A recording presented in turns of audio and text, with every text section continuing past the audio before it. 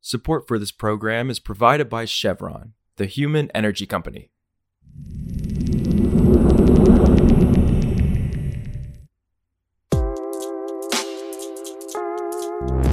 This is Politico Energy. I'm Catherine Morehouse. The Biden administration is retreating from its promises to stop funding oil and gas projects overseas, and it's a policy shift that's triggering a split among senior officials. 2 years ago, the Biden administration pledged not to finance international oil and gas projects. But since then, U.S. funding has gone toward an oil refinery in Indonesia, natural gas shipments in Poland, and other overseas fossil fuel projects. In part, the administration's pivot is a response to the global tightening of fuel supplies since the Russian invasion of Ukraine, and is meant to clarify and create consistency across all agencies. But some senior officials want to prioritize the administration's climate change goals, while others are worried about energy security and diplomatic alliances. Today, Politico's Zach Coleman breaks down the controversial policy shift, Indonesia as an example of what the White House is weighing, and the climate and geopolitical stakes. It's Tuesday, August 8th.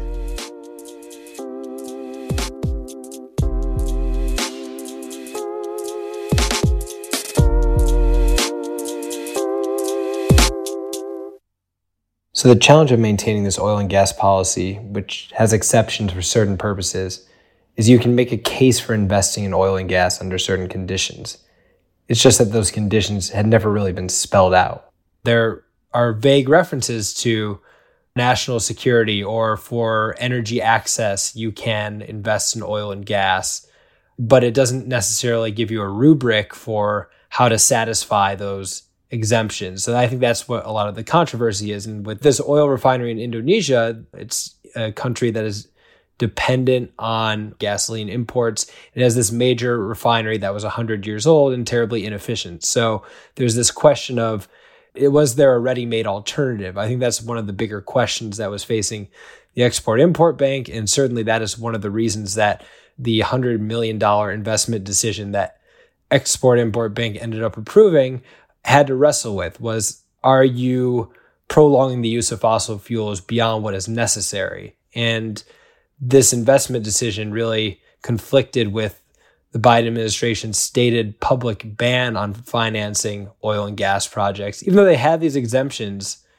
that would allow for this type of investment, optically, how does this align with our climate positioning and our climate leadership? And that invited some criticism from John Kerry and John Feiner, who is at the National Security Council, who called into the Export-Import Bank chair, Rita Jo Lewis, just ahead of this vote in April to say, pull this project from the agenda, which she did not do. And they eventually voted for this $100 million in financing over the objections of John Kerry and John Feiner.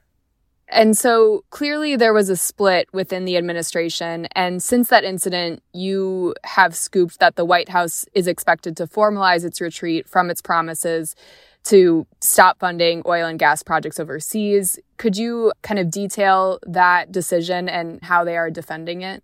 It's more of a clarifying these exemptions that already existed. And these exemptions exist for good reason, right? I mean, there are very clear energy security challenges that have popped up in the world as a result of Russia's invasion in Ukraine, which changed a lot of the energy supplies and global trade of energy to get countries off of Russian fuel. And what you had here was a process that all these independent financing agencies like the U.S. International Development Finance Corporation and Export-Import Bank and U.S. Agency for International Development got to adjudicate their own investments. They had their own process.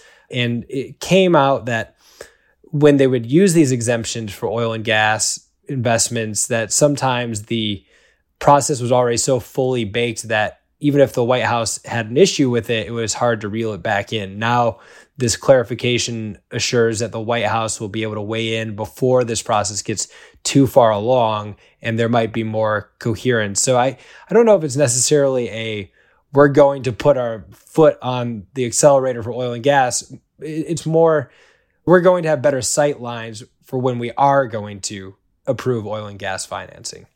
Got it. And you talked to a lot of sources with climate concerns. I'm curious, what did they tell you about this?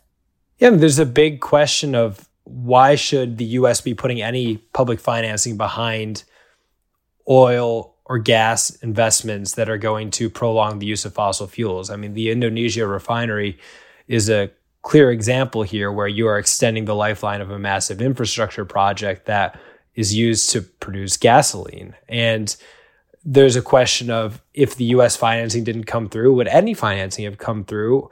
Or would Indonesia have had to go full speed ahead to the electric vehicle transition?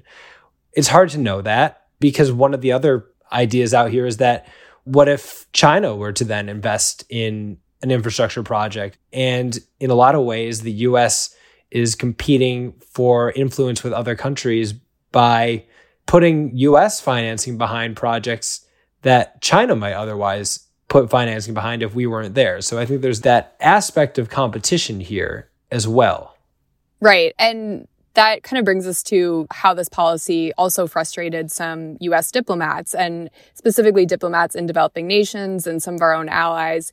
Can you talk a bit about why they're frustrated and detail a bit more the geopolitical stakes here?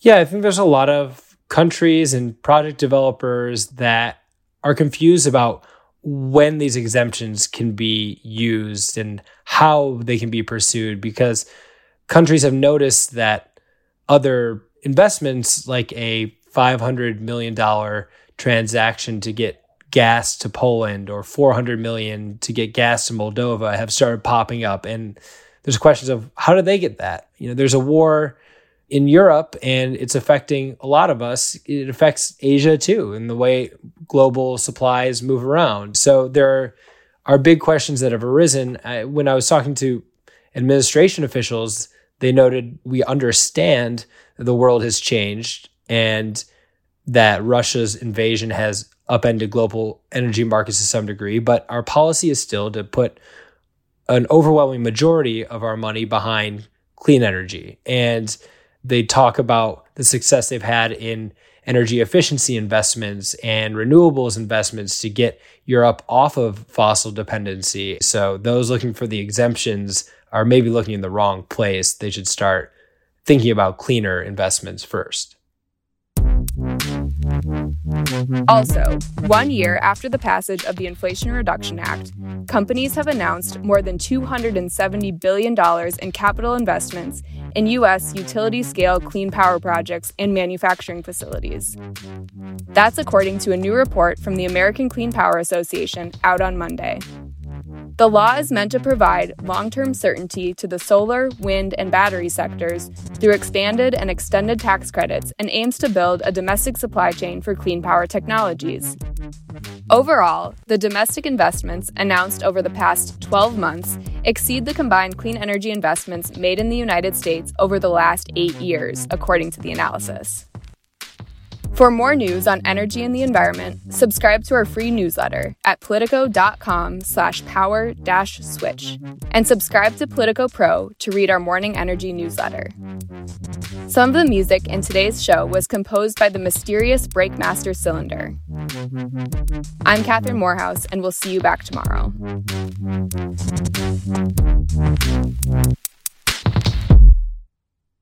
Support for this program is provided by Chevron. Chevron knows developing and deploying carbon capture and storage is a critical step in helping make progress towards global net zero, which is why we're targeting 25 million tons of CO2 per year in storage and offsets by the end of the decade. That's energy in progress. Visit chevron.com/carbon capture.